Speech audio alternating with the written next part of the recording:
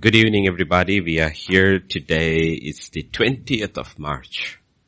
It's going to be exactly a year since the lockdown began. And Hallelujah. time has gone fast. So many things have happened in this 1 year. The world has changed in this 1 year. And we have had answered so many questions. This is our 59th Q&A. Next week it will be 60. So we are here with your questions and we trust God to give us the answers. But before we go into the Q&A, we'll ask for God's intervention. All of us need God to speak, for He alone has the answer. Pastor Vijay, could you please lead us in prayer? Father in heaven, we just want to thank you, Father, for this time that you've given to us. Thank you, Lord. Thank you, Father, for 59 sessions. Oh Lord, you've been with us, O Lord, Father. We thank you for 1 year, O Lord, Father, of this time of gathering together and having this online streaming, O Lord. We just want to thank you for the way that you have opened these doors for us, O Lord, to reach to the entire world. We just want to thank you. It is your work, and we just want to thank you for this opportunity that you have given to us, O Lord, Father, to minister as a church. And Lord, we commit this entire time into your hands, all the questions that your children have asked. I pray, Father, that you would grant your servant the wisdom, the anointing, and all of us the anointing to understand and perceive, oh Father. And you would give us ears to hear what the Spirit of the Lord has to say, even during this last hour of time. Be with us, O Lord Jesus, and let this session bring glory and honor to your name and deliverance for your church. We thank you, we praise you. For in Jesus' name we pray. Amen. Amen. So Pastor Vijay, we can begin. I think we just have a couple of questions from India. The rest are all from... Yeah. Pastor, I think one question which is very relevant is question number 16, the last question actually. Last question. Why is it important to give tithes to the church? Okay, that's from India.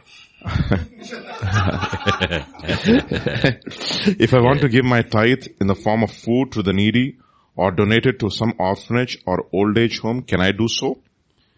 Actually, we were talking about tithe and she was quite hesitant to give it to her church because she says if she gives once, they will know that she is working and working youth have to pay the youth fee.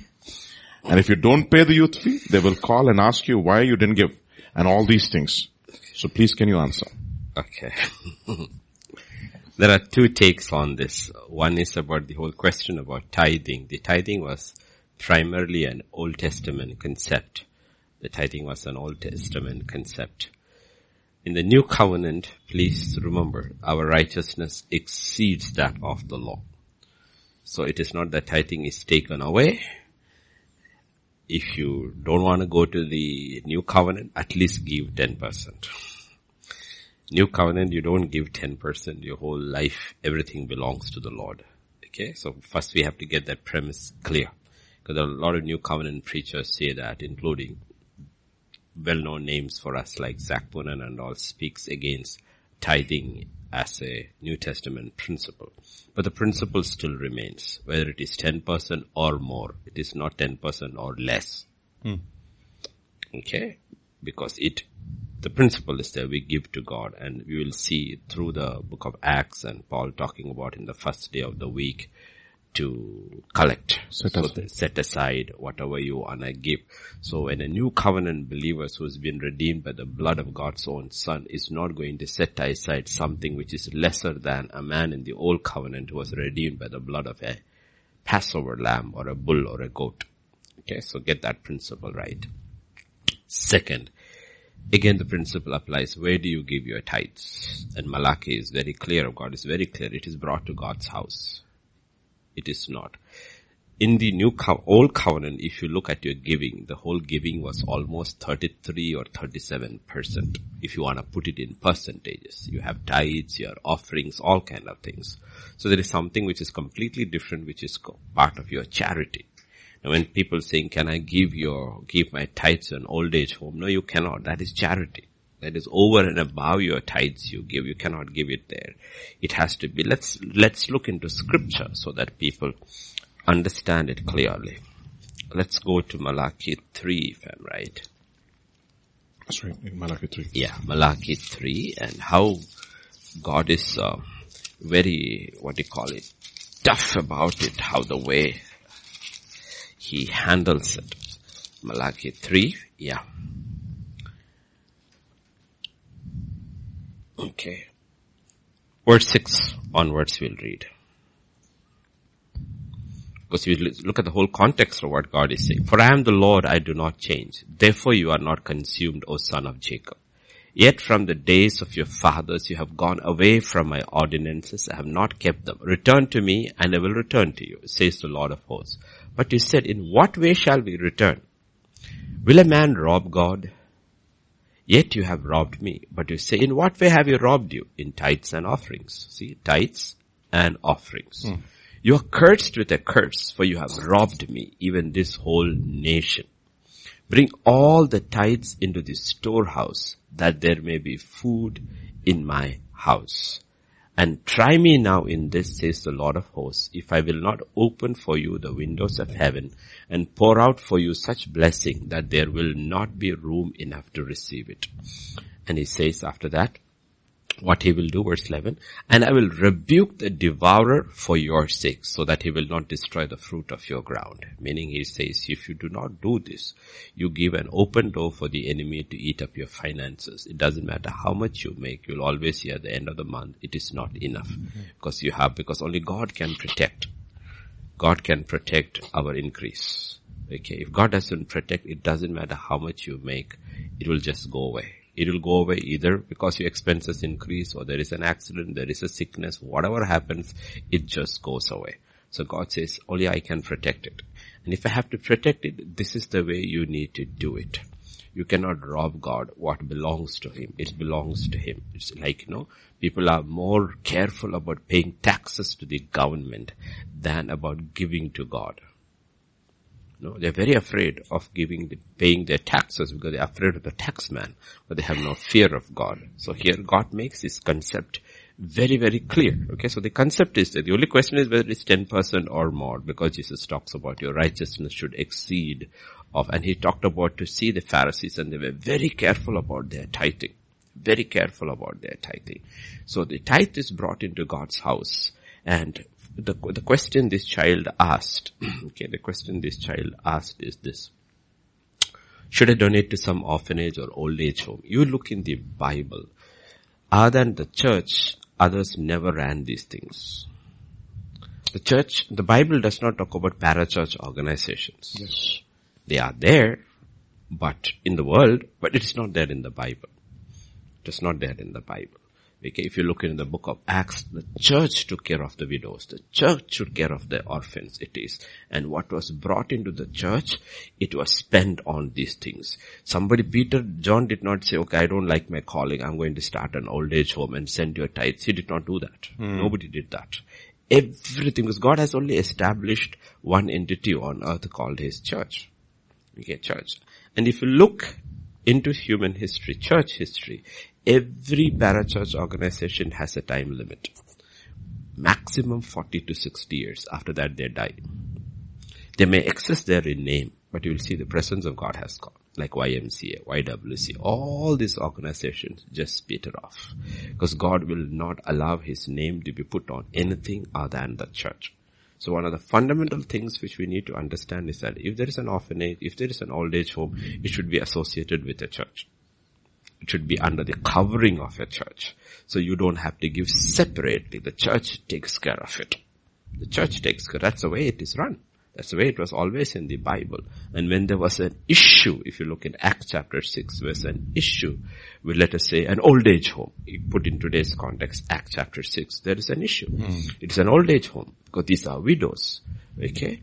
These are widows. And remember, the principle is that a widow should be above 60 years old in the Bible. Paul talks about in his letter too. In those days when the number of disciples was multiplying, there arose a complaint against the Hebrews by the Hellenists because their widows were neglected in the daily distribution. What is happening? It's in the church. It's not in some old age home. It's in the church. And what does the Bible say? The 12 summoned the multitude of the disciples. So who handles it? The church handles it. Okay, so the Bible also talks about in chapter 2, people saw the need, they sold, they brought it and put it at the apostles' feet. And that is what is happening. It is a church that handles And it is not. So when you talk about the tithes is given to the church. You cannot do what you wish. Kingdom of God is built on principles and rules. You have to do according to that. Yeah. And over and above that, you want to support a ministry, that's fine. That's your call. But you don't take what belongs to God and put it into some other ministry and say, I have paid my tithes. God says, no, you have not. You have not. You have not paid your tithes. Your tithes goes to the church. It is given to the church. And the church spends it on different, ministries. That's how it is done. And to this child who says, if I give my tithes, then they will know I am working. The simple rule we follow in our church is that when you give your tithes, let it be anonymous. To the child, what you do is that you put it in a cover without anybody seeing. Because I know they watch also the covers. Without anybody seeing. Okay, anybody seeing, quietly, if they have keep a box, put it into that box. Or quietly, without your name, anything mentioned, do it. And don't do it if they are watching, then don't do it regularly every first Sunday. Then they will watch, okay, which one is, so we want to catch you to ask, how much do you make? You need to realize people do that. It's terrible. Terrible everywhere in the world. Even in India, it's very bad. Very bad. And they have the people even in the banks from the church who will watch your money coming in and report to the pastor. I'm talking about really in the banks. There are church people who work in the banks and they will report to the pastor, this person's income is so much, and they check the accounts, you did not put in too much. We have inside knowledge that you make this much. Okay, it's become a racket. It has become a racket. That's why we simply put this. We have these principles. We used to make those announcements now, of course, because everybody knows it. The first is that if you are not saved, don't put your money into the church. That itself gives pastors a heart attack. Because much of the ministry is run by the money of the Gentiles. Television ministry is run. And the Bible is very clear in 3 John 7 that we took nothing from the pagans because of the name of the Lord. Second, if you are a believer and you do not belong to that church, you're visiting there or you come there just to hear the word, and that this church is not which you consider your home church, we tell them, don't put your, because you don't put your money where you are not fed. It's a simple principle, right? You don't put your money where you are not fed. But if this is your church, this is a church that is feeding you, put your money. Otherwise, you're just visiting for a week or two. You're clear, right? You can hear, right? Then give it this thing to the home church, because we don't want misunderstandings, fightings. Third thing, the Bible says that when you bring your offering, you got something against somebody, or somebody's got anything which the Holy Spirit convicts, which you have not put right, and then give your offering. Because that's what the Bible says in Corinthians. First they gave themselves, then they gave their money to the Lord. You follow these fundamental principles, what will happen is that God will work it out. God will work it out. Okay, but remember, it's not 1 month you do, 2 months you do, everything starts falling into place. Everything God will test us whether we are consistent. Because faith is the substance of things hoped for, the evidence of things unseen. So you consistently give. Okay, whether you see a result of it or not, you're just being faithful to God's word, and slowly over a period of time you will see it starts falling into place, that you don't actually face lack in your life. Lack in your life because God starts honoring. Because otherwise God calls it, you're robbing God. You are robbing God. In the old covenant, remember, the whole thing was put over there because the Levites who were called full time to serve God, they had no inheritance in the land. So every other tribe was told to bring 10%, and whatever it was, it went to the maintenance of the Levites. The maintenance of the Levites and the uphold, the running of the church and all that, the temple and all the other associated work of the temple, the tithes went into that. That was how it is in the Old Testament. Yes, Pastor Vijay. Pastor, again, I think a kind of related questions. Question number 11. Are we born poor, or is it a curse? It's question number 11. Everybody was born poor. Your father may be rich, but you were born poor because you came with nothing. Okay. Either your father was rich or your father was poor, but everyone was born poor at that level. Second thing, poverty doesn't have to be a curse. Poverty can be because of mismanagement. Okay. Some people simply do not know how to handle money. Okay, one generation to another generation, all the wealth can be. You can come into poverty through so many reasons. Just imagine if you have a father who is alcoholic. They will be poor because you would have left nothing. Okay, or you lose your job, a calamity, an accident. All kind of things can happen. You have saved your money, everything. Just think about simple thing. You have in this thing, and then you have an accident, you have a sickness, and you have no insurance. By the time you come to the hospital, your entire life savings have gone. Okay, or in Indian context, okay, your father saved all the money, you have 3 daughters to marry. By the time all 3 are married, you are out. You are finished. Okay, because these are real facts of life. So you cannot associate it with a curse necessarily. Yet curses can happen which brings poverty. Because there is a lot of people, you will see that it doesn't matter how rich they become, at the end everything is wiped out because it's blood money. And there is a lot of blood money that is floating around. There's a lot of blood money that is floating around, and the Bible talks about it in James, where the cry of the laborers have reached heavens, and there's so much blood money floating around. So if there is blood money in your family, remember that curse passes on. It passes on. So, that's why we have to be very, very careful about it.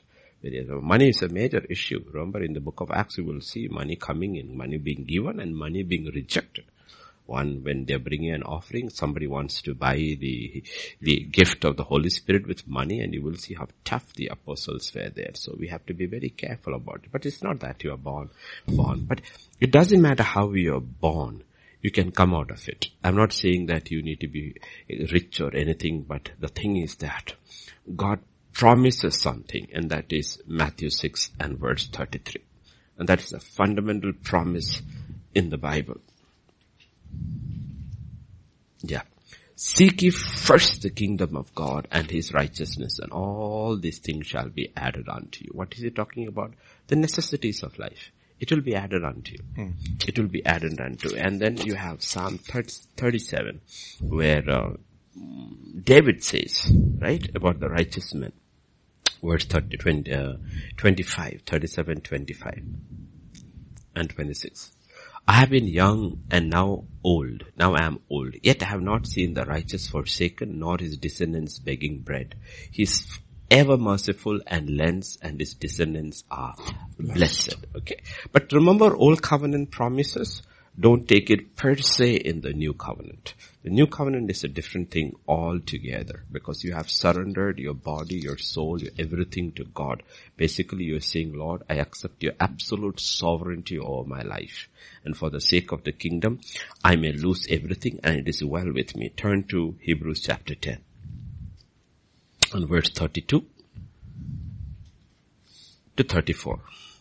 Recall the former days in which, after you were illuminated, you endured a great struggle with sufferings, partly while you were made a spectacle both by reproaches and tribulations, and partly while you became companions of those who were so treated. For your compassion on me in my chains, and joyfully accepted the plundering of your goods, knowing that you have a better and an enduring possession for yourself in heaven.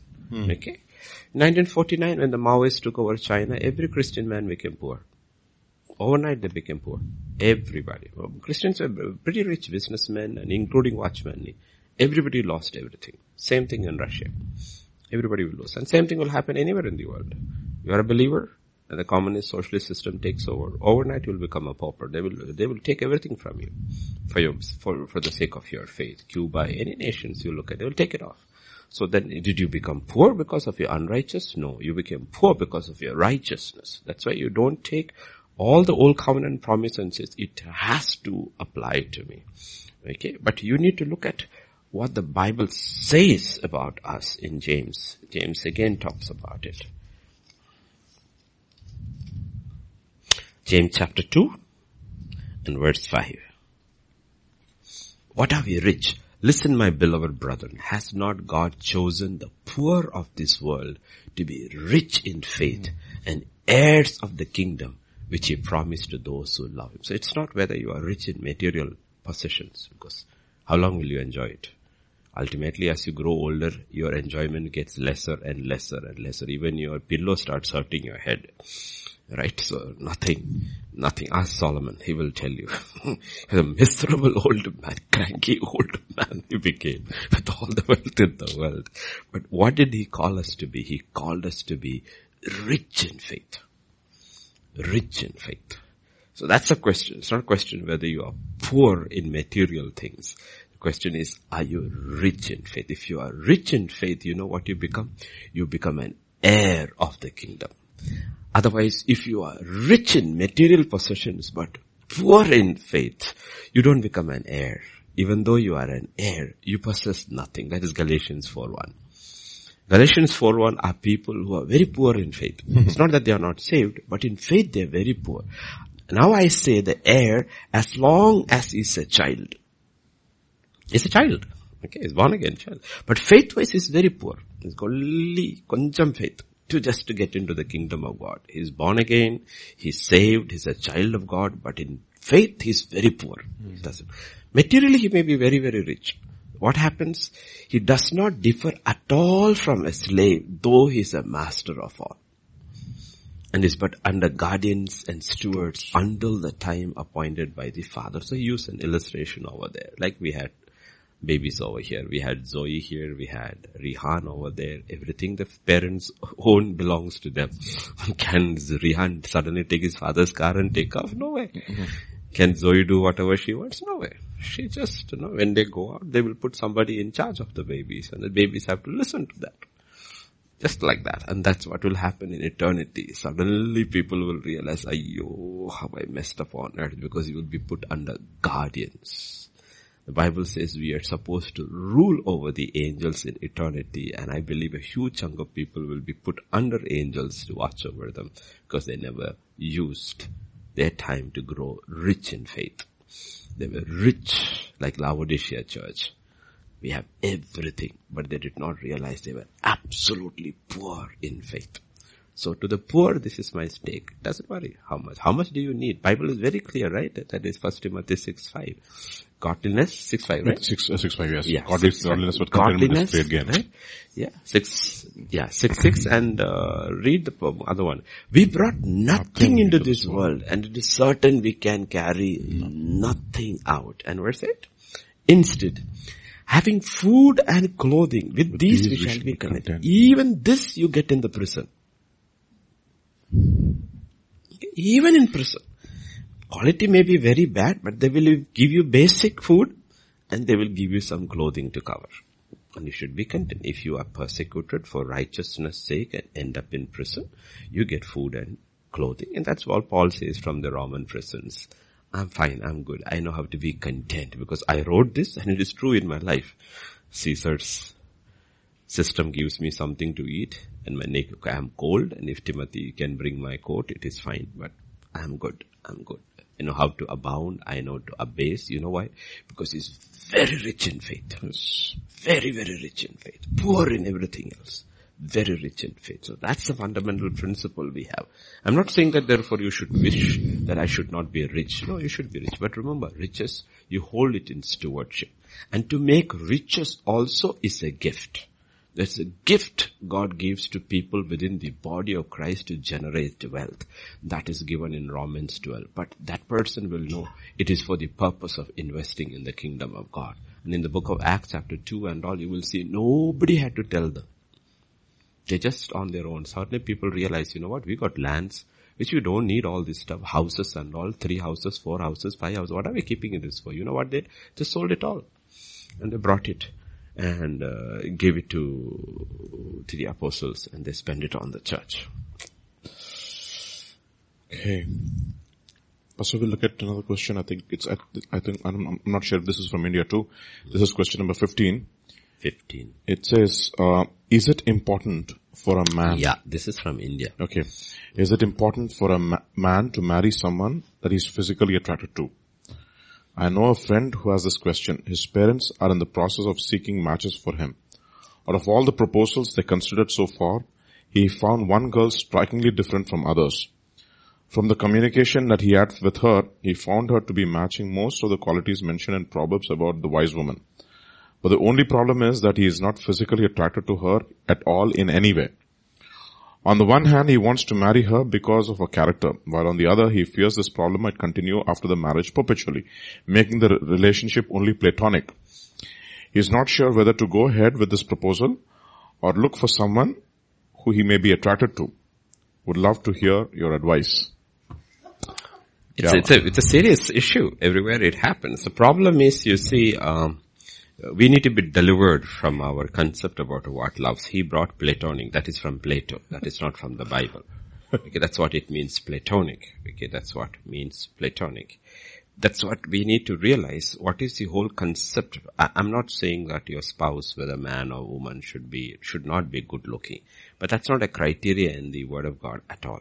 That's not a criteria. Old covenant, yes, it was material, physical, all that talks about it. First Peter chapter 3 will talk about what is beauty. The concept about beauty. Okay? What is the concept about beauty over there? Yeah. Will be won by the, okay? Let not be adornment be merely outward, arranging the hair, wearing of gold, okay? Rather, let it be the hidden person of the heart with the incorruptible beauty of a gentle and a quiet spirit, which is very precious in the sight of God. So the real beauty, and I'm telling you because this man is unmarried. Okay, this man is unmarried. There are married men here, 1, 2, 3, 4, 5 married men here. You ask all the married men, I don't know, I haven't asked, but I know about myself. You ask married men, after a few weeks, months of your marriage, how your wife looks is irrelevant. What she is the only thing that matters. You don't remember her face, you remember the person. And if the person is not beautiful, it does not matter how good looking he or she is. You'll still have more problems in your life. But the person, inside person, is what the Bible talks about. You know what? You'll have a good marriage. But for that you need to get your mind aligned to what God thinks about all these things. Okay? And when you talk about, go to 1 Corinthians chapter 13. And, so we get this very, very clear. 13 and verse 4 onwards. Okay? So that you understand, okay? What is love? Love suffers long and it is kind. This is what love is. Love does not envy. Love does not parade itself. It is not puffed up. It does not behave rudely. It does not seek its own. It is not provoked. It thinks no evil. It does not rejoice in iniquity, but rejoices in the truth. It bears all things, believes all things, hopes all things, endures all things. Love never fails. You'd see in this entire description in the Bible about what love is, nothing outward is mentioned. Nothing outward is mentioned. Everything that the love is talking about the person inside. And we have to. Our problem is the devil has used this world system to create a false image of love, which is everything that is outside, because it's a multi-billion industry. So people will also, you see in the matrimonial columns, you will see once born again believer who's fair, okay, good looking. It's all outward. All outward. And this first, the person who is asking this question has to get that very clear, and we have to ask, because so many, especially women, not men, especially women, so many godly, beautiful women inside have remained unloved and unmarried because they were not good looking outside. Men get married because men get good jobs. So even if he's not good looking, they will get a bride. Somebody will marry his daughter off to him because he makes money. But it went into girls, parents struggle because of this concept. You look at, honestly, I'll tell you, you look at any ad, any fashion show, anything, any movie.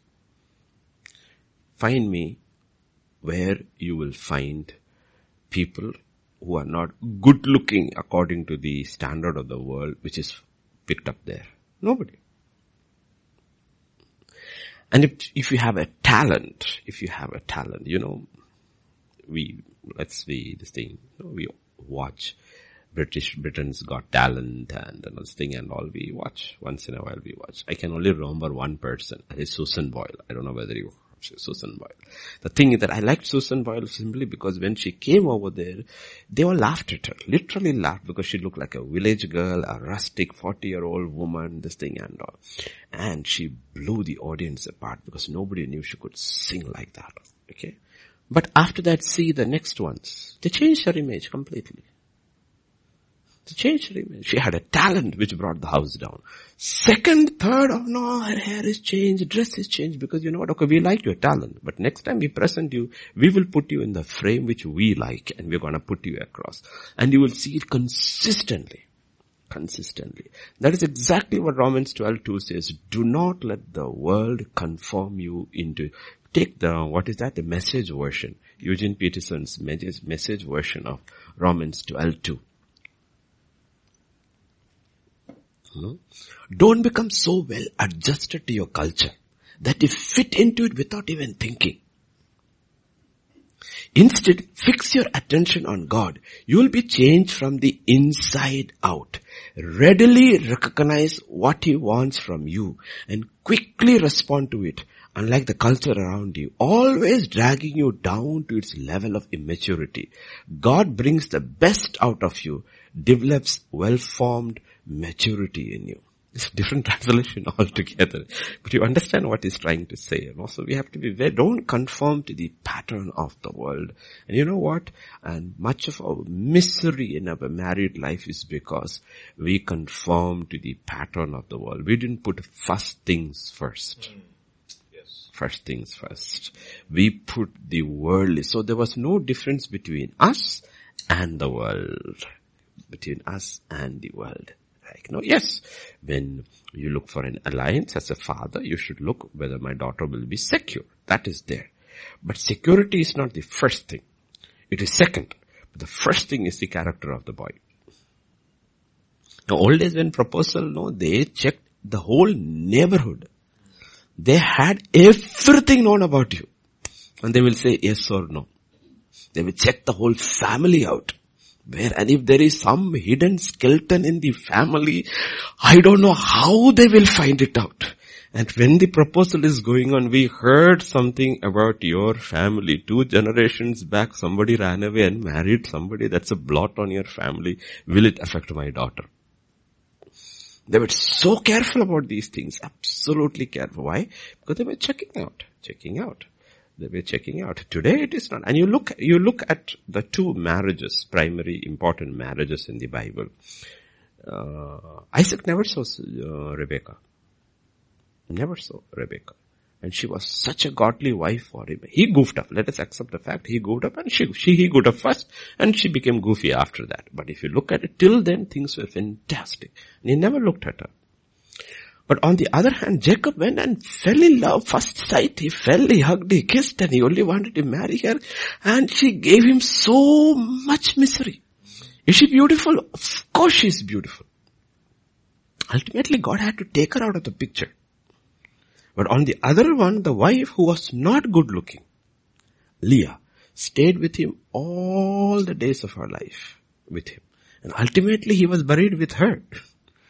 And he was not buried with Rachel. So we have these pictures. So if you don't get the mold of the world outside. I am not saying outside the person should not be good looking. Maybe that is the first one that attracts you. Right? A clothes or a car or anything. Now, who will buy a car by looks alone? Right? Nobody buys that. Who will buy a book on the cover alone? There are idiots who buy books on the cover, okay? But they judge the book by the cover. They judge the book by the cover, okay? But ultimately, it's not the looks of the car. It is the engine that matters, okay? It's in the same. It is not the looks of the person. Looks should be good, otherwise it will not It will not sell.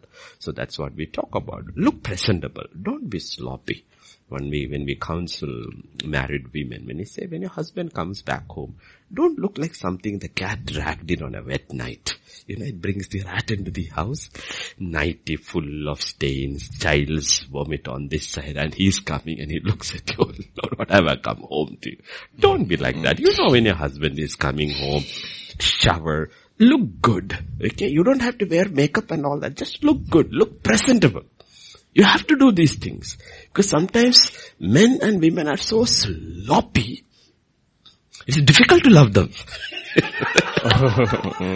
Simple tips you have to do. You have to do these things because Because you are saying that, I'm growing older, but I'm more graceful today. Yeah. Okay, I'm more graceful today than I was. Okay, they say marriage should be like wine. The older it gets, the better it should become. You know why? Because actually, you look at that statement they make. Can it be true? Because if it is outward, the older you get, the more your outward body is perishing. But if your inward man is being renewed, you get better with time. You understand each other. You are more patient. Earlier you were mad. Now you are not mad. Earlier you used to the thing. Now it doesn't matter. Earlier the snoring used to bother you. Now it doesn't bother you. All the cranky things, you have worked or ironed out all. And you are learning to live with each other much more. And you realize there is peace. You live with each other. Earlier if you pulled your joke on your wife said, you got so offended and angry. Now they laugh with you.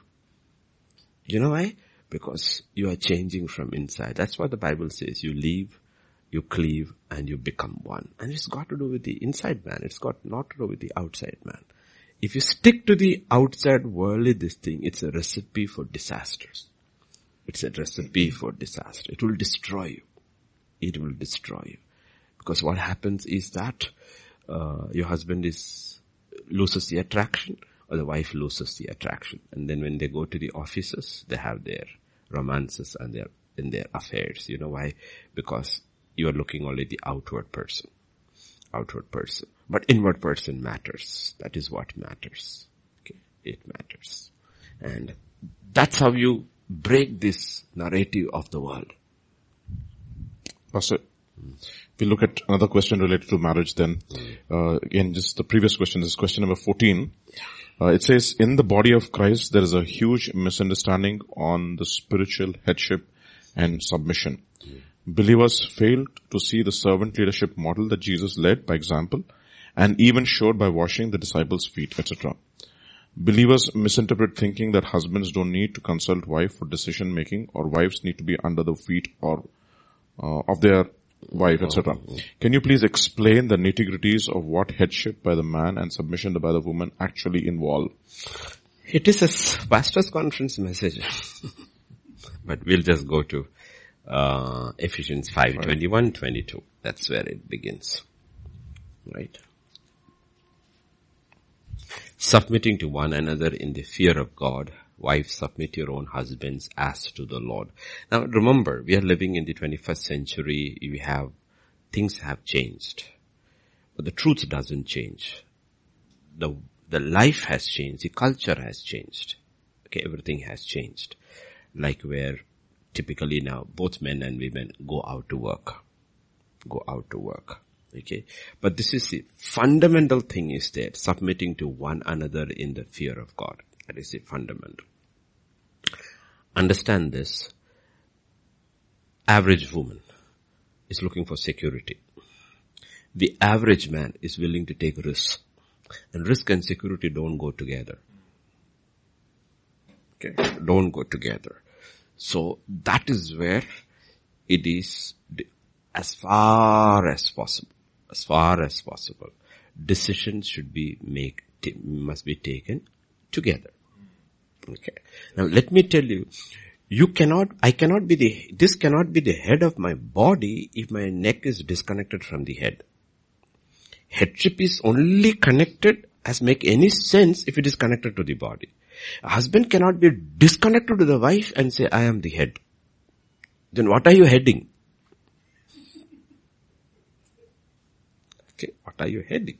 If you have to lead your wife in something, then there is a mutual discussion. It's a mutual discussion.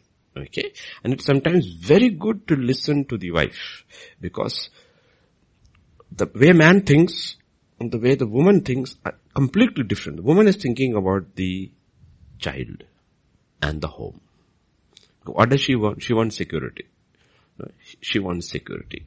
While the man is also wants security, but in his sense of security is more like a gambler. I will put in here and in 2 years we will make this much. But she's always, there's so much risk involved. It didn't work last time. Do you want to take that risk? Okay, first we are getting into finances. Okay, because finances is the main thing. If finances are fine, everything falls into place. That is why you don't take unilaterally a financial decision. Okay, simple. You cannot take a financial decision which affects the other person. It affects the other person. So it is good to sit together and have the input. And then the question finally comes is that if you're not able to agree, that is where the headship goes. If you're not able to agree, as far as possible, decisions should be taken in agreement. But if you're not able to agree, the headship goes. But that is where this thing comes. If both the man and the woman are God-fearing, then the woman goes to God and says, Lord, I know I am right, but he's not listening. Will you intervene? And God will speak to that man.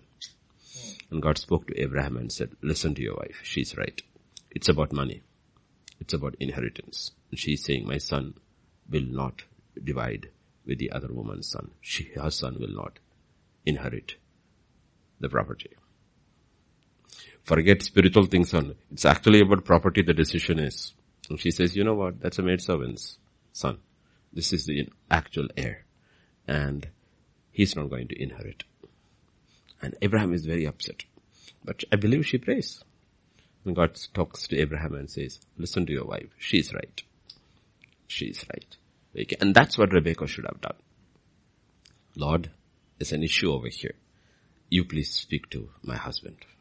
Okay. I will stay under headship. He's the boss. He's making a decision. But what I'm going to do is that I'm going to prayer closet and knock on the doors of heaven. He's already made his decision. He's not willing to change his mind. But I know one thing. He's a God-fearing man. God-fearing man. And you tell him, he will do it. And when God told him, Abraham sent him out. Heartbroken, but sent him out. So that is the key. That is why 21 is so important. We have to grow in the fear of God. Fear of God. We have to grow in the fear of God. So as far as possible. And I will also say, as far as possible, because I've seen disasters happening. Okay, as far as possible, have your own salary accounts is fine, but have a joint account. Yes. Have a joint account. Okay, have a joint account. And let bulk of your savings or whatever, if you put it in that way, in money form, let it be in the joint account. Don't let it be in your single account. You know why?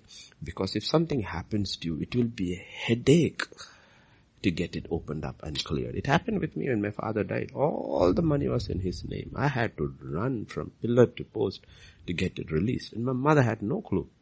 And I know lots of women. They have no clue at all what the man has done. And you know what?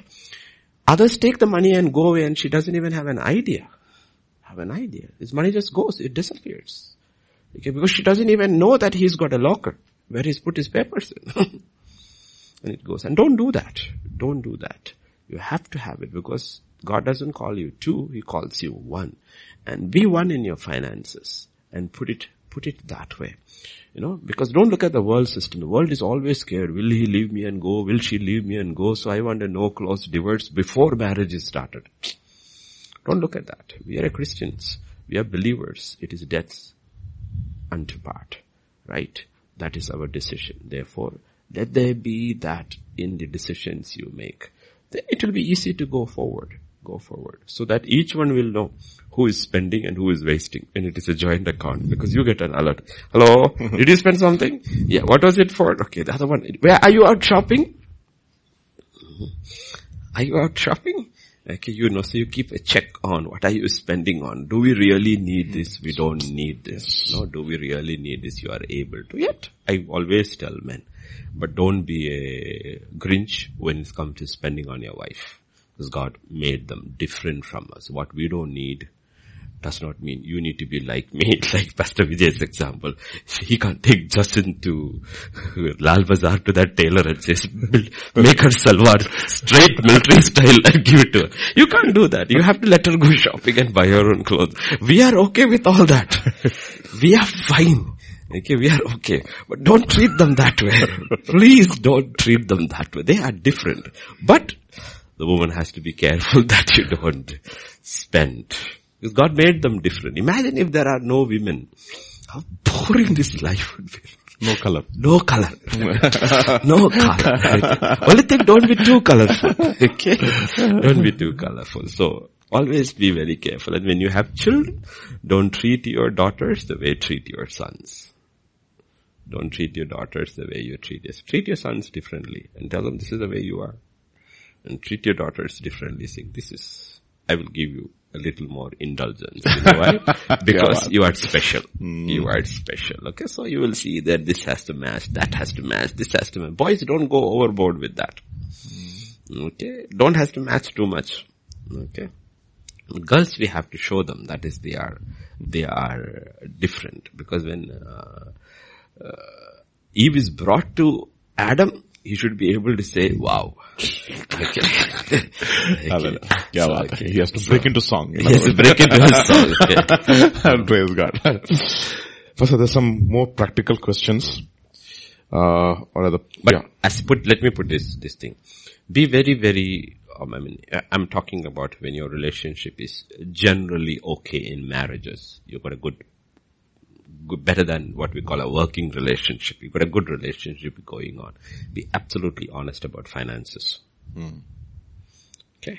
Be very honest about finances, because if you're not honest with each other on finances, your marriage will never go forward. Never go forward. Because like I said, money in the world is like faith in the kingdom of God. If you're not honest about your faith with God, you're not going anywhere with God. Yeah. And if you're not honest about your finances with your spouse, you remember, you will never go forward. There will be always an element of doubt and suspicion. So be very careful about finances.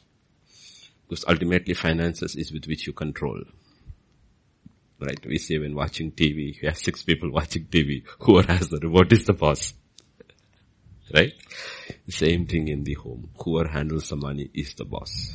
That is where there has to be transparency and accountability about how you spend the money. Otherwise you will always realize there is something wrong. So don't go into the traditional Indian Hindu way of this thing, thinking and all that. That's not Christian way of thinking. If you look at Proverbs 31, she seems to be handling all the finances. Yeah. He seems to be having a gala time sitting at the gates and making discussions. But she seems to be doing all the work. All the work. That does not mean she's not accountable to him. Because in this morning session we saw the Shunammite woman. She's the one who's notable, reputed, everything. But at the harvest time, he's the one who's at the field with the reapers, overseeing everything. So it's a combined effort. Okay, everything. And even when you buy your property, your house or whatever, register in both your names. It's not a question of, if you, for other reason you want to register only in one name, it is fine, but it should be all based on mutual trust. All based on mutual trust. Because these are the steps you are saying, I remember my covenant I made until death do part us. So everything is together. It is not separate. It is together. Because there is a scripture given, the two shall be one, and there are steps taken to prove you are one. Right. So another practical question. This is from, I'm not going to mention the name of the person. It's from Guyana. Okay. What's number? This is 10, question number 10. Okay. Thank you so much for all your preaching, enjoying all your preaching sessions and your praying wife. I have a question. Moses gave God many reasons why he was not the man for the task. His lack of capability, lack of message, lack of authority. Do you think he was right? Can you explain how he managed to overcome his inferiority complex? He was absolutely right. And the second part, of course, is sometimes we believe we are making the right choice and then we make negative choices as well. How do we put our foot down to negative choices when it comes from our elders in the family? Okay, let's look at the first one. First one is not a difficult question. We understand. God was bringing him to that point where he would finally decide, I'm not capable of anything. Because then only, because you see the thing is that we have to look at individuals in history, though this is a general principles, but somebody God has to use so powerfully has to come to the end of himself. Moses is not an ordinary man. Abraham is not an ordinary man. Joshua is not an ordinary man. Paul is not an ordinary man because they have been handpicked by God to do extraordinary things. So those men have to come to the end of themselves. Otherwise they will goof up their mission because the mission involves history of God on earth. So Abraham goofs up and we have the mess still happening. So Isaac cannot be birthed until Abraham has come to the end of himself and it becomes impossible for him. And then God intervenes. And the same thing with Moses. If Moses has to deliver Israel out of Egypt, it's a picture of God delivering his people out of the bondage of sin. Moses cannot bring in any of his input over there. He has to go there simply as a weak man with nothing except the rod of God in his hand. That is the power and the authority God has given him. He cannot bring anything out of Egypt there, what he learned, anything of his life, except the experience of a shepherd and the shepherd's staff. Nothing else. So that's what we're talking about. Same thing with Paul. Paul has to come to the end of himself, consider everything he has acquired in life as rubbish, so that he will know Christ and we have scripture being written through him. Sometimes we believe we are making right choices and then we make negative choices as well. How do we put foot down to negative choices? Okay. It's like a general kind of a thing. See, ultimately we become the sum total of the choices we make. You cannot escape your choices. If you, Galatians is very clear. If you sow in the flesh, you will reap corruption. If you sow in the spirit, you will reap eternal life. Okay, so choices are important. And the whole idea is that the study of the Word of God, the teaching of the Word of God is that you cannot make choices unless you have information. And you know what, people within the kingdom of God make better choices when it comes to the things of the world than they do about the things of the kingdom. Yes. I'm telling about anybody sitting here. If you have to buy a car, you won't just go buy a car. You will spend hours on checking out every model of every company before you decide what you're going to buy. But when you make life choices, people don't sit with the Word of God, the Spirit of God in prayer before they make their choices. That's our issue. Our issue is that it's not that we do not know how to make choices. Very well know the principle about making choices. Any simple item you buy for your home, a mixie, a television, a fridge, you don't just go to the shop and get it. That first one is enough. You don't do that. You study it, everything. What kind of it is, which company it is, what is its compressor. You know, people know so much about the things of this world. Even the wiring they know, copper or aluminum. Yep. Right? If it's an AC, it has to be copper. Otherwise it is not good. But they don't know the copper in the word. They're satisfied with anything in the word when they make their choices. And you know what? It doesn't please God at all. And that's where we go wrong. The Word of God is given so that we make our choices. And we are all the mess in our life is the sum total of the negative choices we made. You know why? The Bible says my people perish because of only one reason. Because of lack of knowledge. Yeah. Knowledge. Why is the knowledge of God important? Because we make the right choices. Make the right choices. So there is positive choices and there are negative choices. What is the negative choices? Is because of lack of knowledge. Or you have the knowledge and you don't have the power. And that's where the Spirit of God, I have the knowledge, but I don't have the power. And God says, yes, ask for the Holy Spirit. He says, when He comes, you will receive power to make the right choices.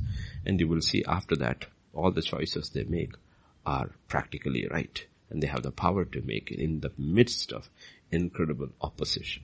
And then when you're talking about elders, I didn't get it exactly what he meant by that. It means when it comes from elders in the family, depends upon who you are. If you're an adult or you are a child. If you are a child and the elder makes a negative choice and you're bound to go with it, be very sure that God will work a way for you out of it.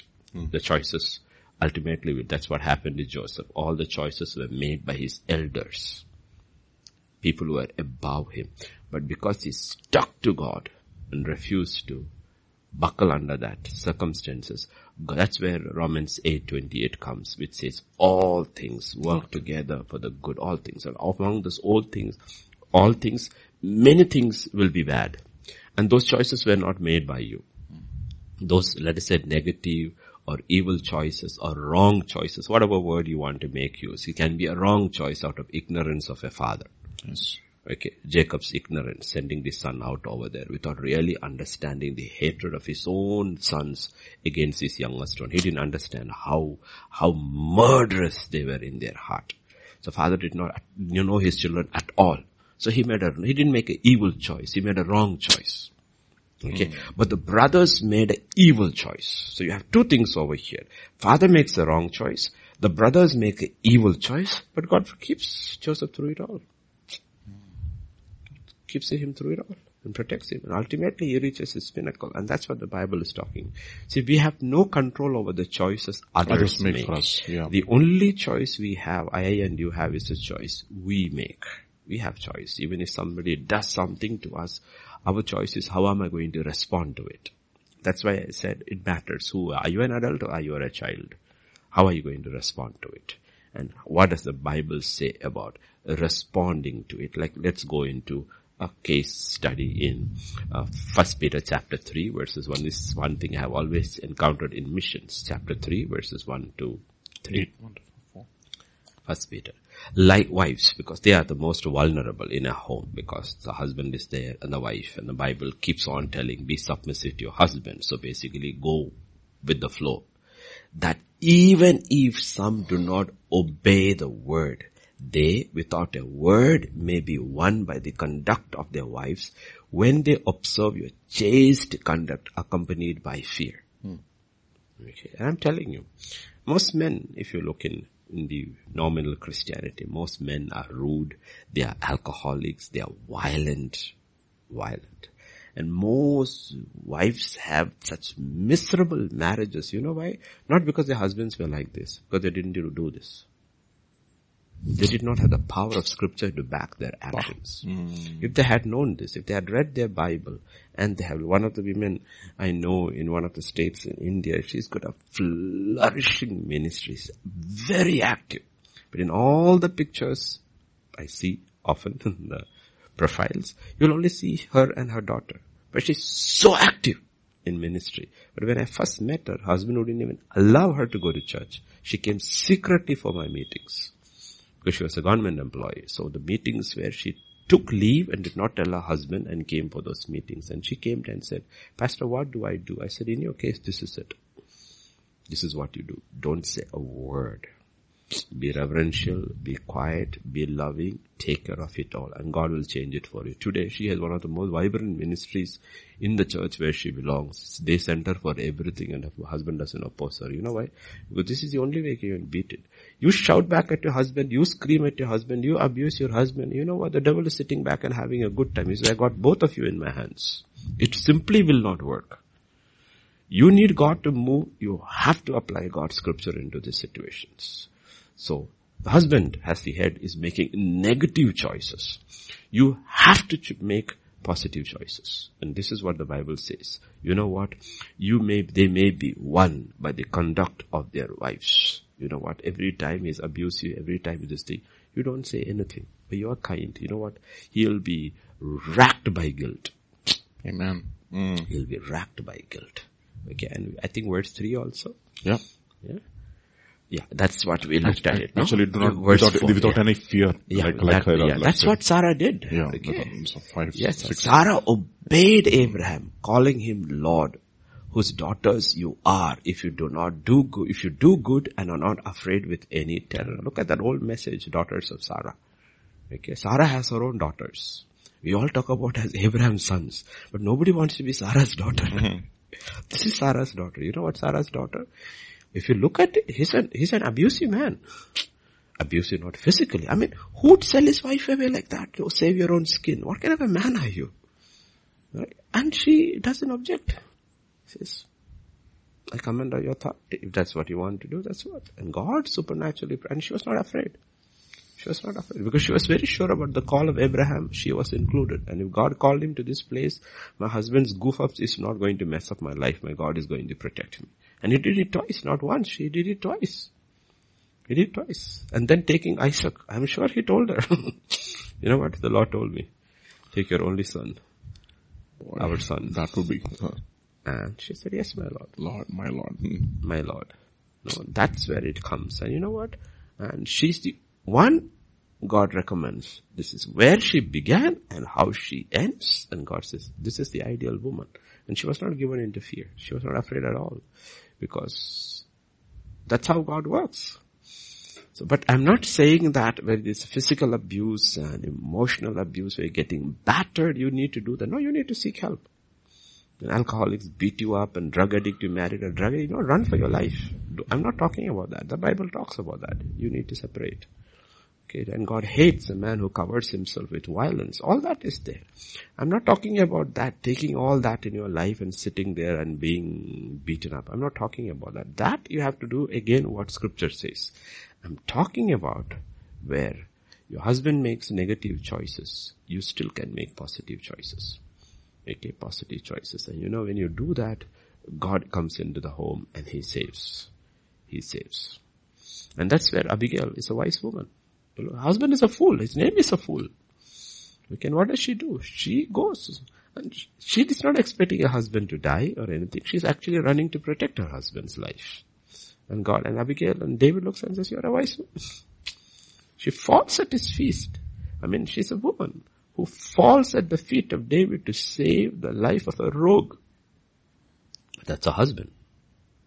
He's a drunkard, he's a fool, he's an abusive fellow, he's a good-for-nothing fellow. But she realizes, you know what, all said and done, the covenant says he's my husband and his life is at stake. You know what, let me see if I have the power to save his life. And he goes, and David says, smart lady, I'll leave your husband alone, I won't kill him. 10 days later he has a heart attack and he dies. I think that's one of the only marriages which David makes because he saw the heart of a woman. One of the only marriages because of the heart of the, he looks at the woman and says, you know what, you're a wise woman. He marries her. He marries Abigail. Simply because of her character. Okay. Yes, Pastor Vijay. Pastor, another awesome question. Oh, which one is that? It's 12. To overcome fear, do we need to trust God to help us overcome every time? How come we cannot do it in one shot? It's because though we use, let us say, let me try to give a simple example. When we say a car, let us say, Raj, are you buying a car? He says, I'm buying a car. Is that over? No. We know how, old days, our days would say car, Ambassador Fiat, that's okay, 2 cars. It was very easy, right? Or phone, BSNL, landline, that's all they will say. It's not like that. Not like when you say you are buying a car, we'll ask, okay, which model, how many cc, all the things you want to know. In the same way, when you talk about fear, there's one name called fear with so many subsections. Fear doesn't come with the same face every day. Doesn't come with the same. When you have overcome one fear, the next one is facing you. Okay, you think you have overcome the fear of you got a government job, and now you think you are secure. The next thing you are hit by a sickness. Then you realize, okay, now this thing. And it can come in so many forms, but the answer to it is all only one. One is that you put your trust in the love of God. God called me. He loved me. He will take me through this all. Okay, that's one. Second thing is, you have to make the right choices. Okay, these are not blind choices. You need right choices to handle your fear. Like people all have fear, insecurity about finances. They know in this world you need that. But for that, if you need to move out of that insecurity, you need to make the right choices. You need to bring faith in over there. Faith comes from hearing and hearing from the word of God. So faith does not come from hearing alone. Faith also involves from obeying the word. So in come to finances, a lot of things will be there in the word of God. God asks most people, God simply says, keeps the principles of the word. To others who keep the principles of God, he may go over and above and speak to them and ask them, like Jesus told the young ruler. He had kept the word. Then he told him, sell everything and follow me. He doesn't say that to most people. Yep. Doesn't say that. But to people who keep the word of God, he will say, I'm going to move you to another. Then you don't look at it as a demotion. You have to look at it as a promotion. I've tested you. I found it. You got it. You can give it and come over with me. And I will take care of you. And that's how the disciples left. So you cannot stay in one place, but you have to address your fears. You have to address your fears. And one is the love of God. God loves me and nothing will separate me from the love of God. Second, I have to bring faith in over there because faith will repel. Faith and fear are opposites. And faith is not the absence of fear. Faith is when you overcome your fear. By faith you overcome fear. And so God may take you through stages like he did with Joshua.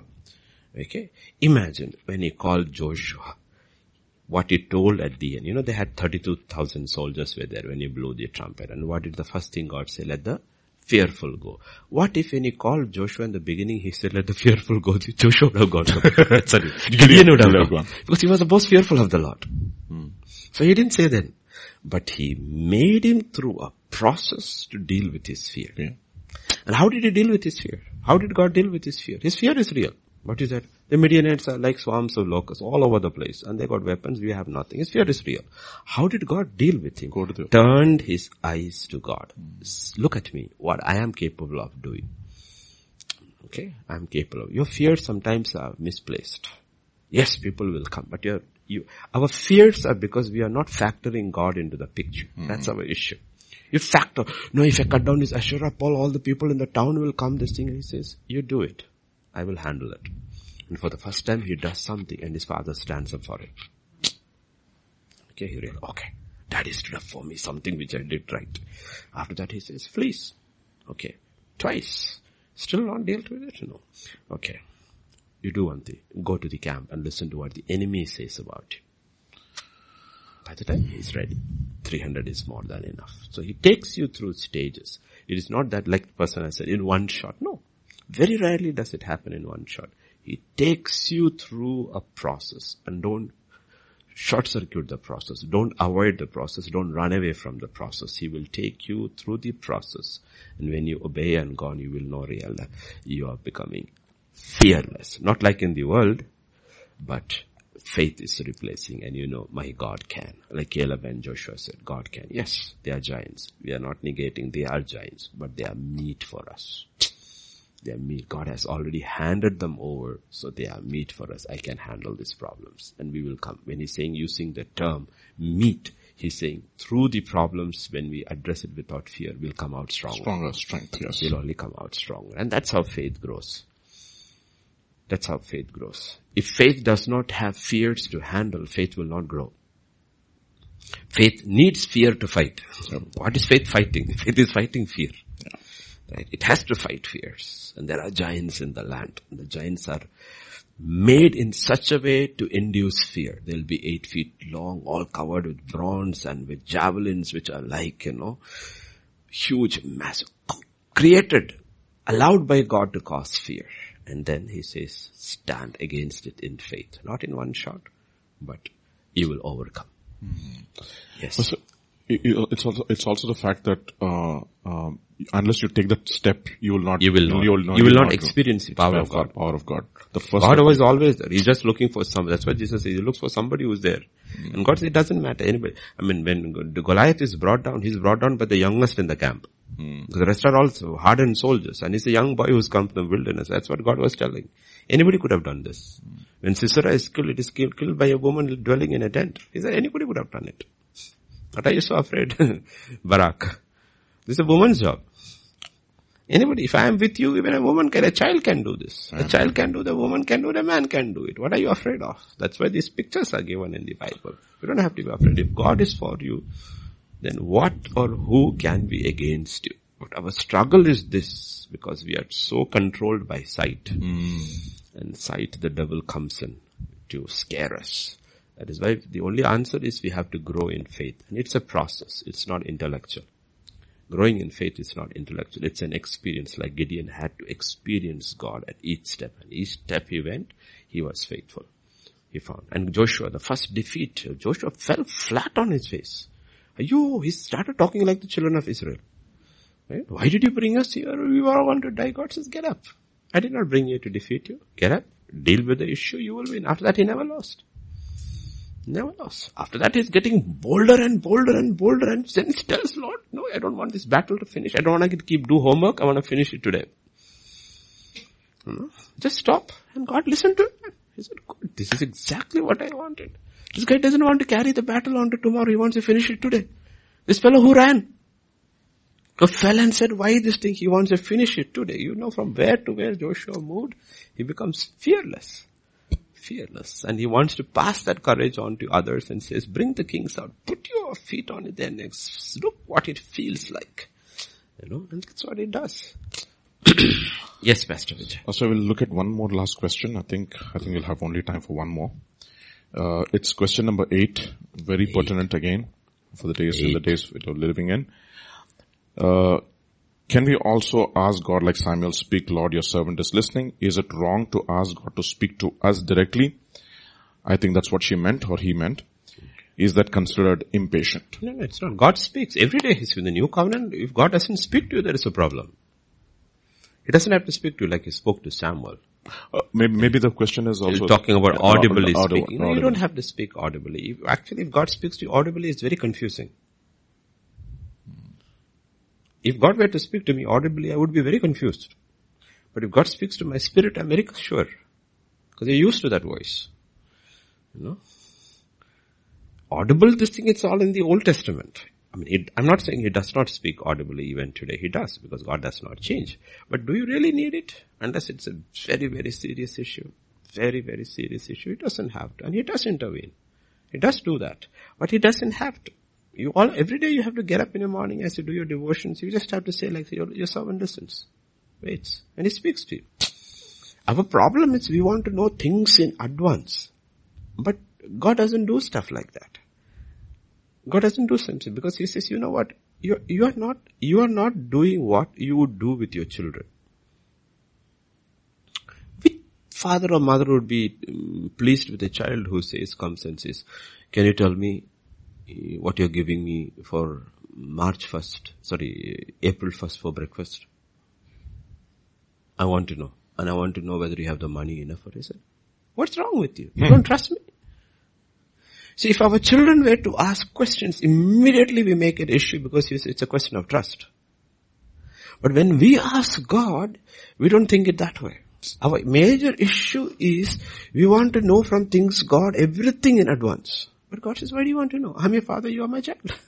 Why do you want to know? You don't ask your father those things. Why are you asking me?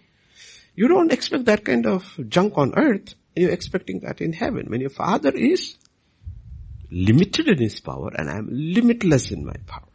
And that's our major issue. Faith basically means you walk by faith. What does that mean? You walk one day at a time. Certain things he may tell you in advance so that he prepares for you. Like in Paul's case, you're going to suffer for me. So he prepared him. So when it happened, it did not come as a surprise. He knew he was. But it didn't tell him all the things, where he was going, which countries, all these things he didn't tell him. All the details he didn't give him. But big picture he gave me. You know what? You're going to get beaten up everywhere you go. So be prepared for that. You're going to suffer for my sake. Be prepared for that. So he was ready for that. But other than that, God does not have. But he will speak. Every day he speaks. He speaks to you. And if he doesn't speak to you, and you know you are right with God, he doesn't speak to you, it simply means you don't have anything to hear. Like I told this old illustration. You are driving from, let us say, Hyderabad to Bangalore. You don't know the way. When you're giving out, the lady in that GPS is telling you, turn this thing, turn 200 meters to the right, this thing, and finally you hit the highway. After that, she's quiet. Yeah. Okay. When you hit the highway, she says, now drive straight for the next 50 kilometers or 50 miles and you will have a toll booth. If she says that. And you are waiting. Why are you not speaking to me? Why are you not speaking? Lady, what's wrong with me? I think my GPS is gone. I think it's fine. You just drive straight. God says, I don't have anything to say. You're on the right lane. It's fine. Continue. When the next turning comes, I will speak to you. I will speak to you. Right? For 3 days, God did not speak to Abraham. Why? He's on the right road. Take your son, your only son, go to a place I'm showing you, and I will show you the mountain. 3 days, God didn't say anything. Why? You're on the right road. And on the third day, when you reach Moriah, he's at that mountain. Then he climbs up. And then again says, stop your hand. Okay. 3 days, God did not speak to him. So there are some seasons, we have to look into your life. Does God have to speak to me? And realize, no, I'm doing what God told me to do. There is no change in direction now. That's enough. No, we are adults. We are adults. We are not babies. It is to babies we hug them every day, kiss them every day, 10 times, 100 times. We say, I love you so much. This thing. But you don't tell that to a 25-year-old son. I love you so much, son. Come, you don't say that. Absolutely. Conversation is completely different. Amen. Adult conversation is completely Amen. Different. You don't say that. I have 5 children. You say, only the youngest one I only send hearts and this thing and I love you so much. To the eldest one, no, it's a different thing altogether. Because he's in his 30s, the other one is the youngest and she's a girl. So it is a different conversation with him and her. Hi son, how you doing? Good papu. That's enough. Right? The youngest one. Okay, honey, you want money. You are, Babu, can I have your credit card number? No, honey, I am not even. But that's a different conversation. Why? Because that's the youngest one. But we know what, our problem is we want God to treat us like babies. God wants to treat us like adults. That's our issue.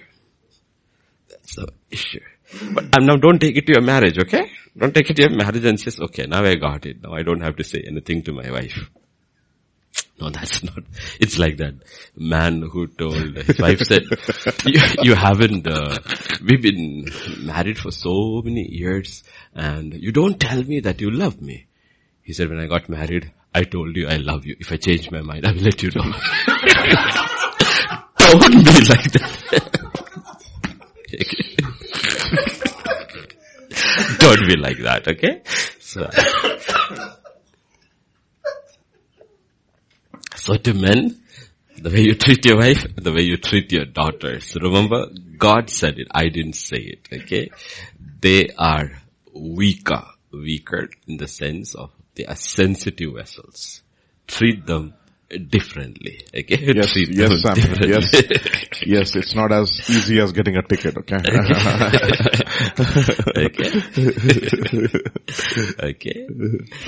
Okay, so that's the way it is. Okay, you have to, because I had these issues when I was growing up, because I used to get caned like mercilessly like my father. My sisters never used to get caned. They wouldn't even get scolded. And I used to get my mother used to get wild with them. Not my father. I used to get so mad with them. So it got into my head. No? So I asked him, why? He said, those are my daughters. You treat them differently.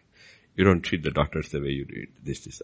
And they used to and you did anything to them, they would wait for the father to come home. It was terrible. And I can remember specific instances where a sister gets smacked by a brother and she's crying. And then she looks and realizes crying is no use because all at home, dad will come only at 4 or 5:30 in the evening. So the smack was at 12 in the afternoon. She cries, stops. And then exactly 5 minutes before he starts crying again. Okay? And as soon as the father comes in, he says, Mole, what happened? This one did it. Immediately punishment begins. Okay? Because that's the way. Okay? And that's the way it should be.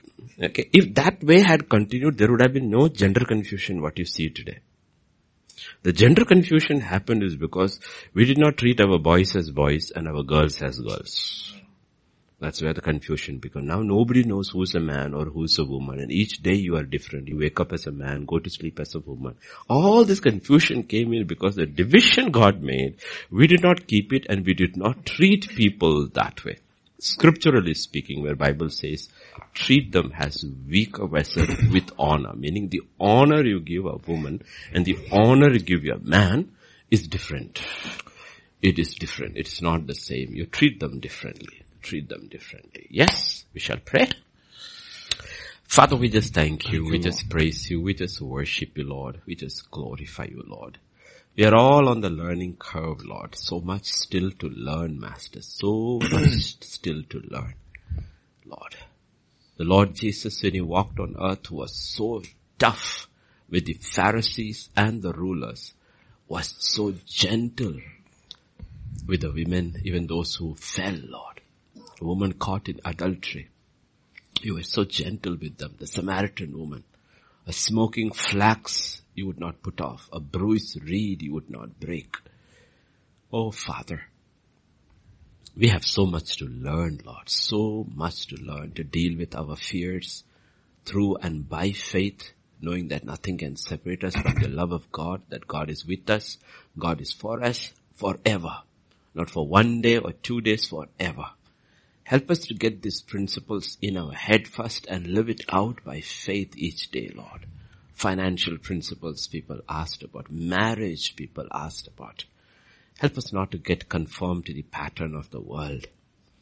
We have to come out of the world and the thinking of the world and cut the ties with the world and allow our minds to be renewed by your word and by your spirit. And then we will realize faith is easier. The kingdom of God is more real than the kingdom of man, the kingdom of this world. Help us, Lord. As we go to the end of this Saturday, and tomorrow is the day we gather in church, I pray your presence would be there with all your people everywhere, Lord. Thank you for the liberty we still have in this country to worship you freely with no restrictions, O Lord. Thank you, Father. Thank you, Lord. Thank you. We speak your rest into every heart. Your rest, your peace we receive, Lord, as we go home. And as people start a day, new day in the other part of the world, we just want to thank you for everyone, Lord. Thank you. Go with us, go before us. For in Jesus' name we pray. Amen. Amen.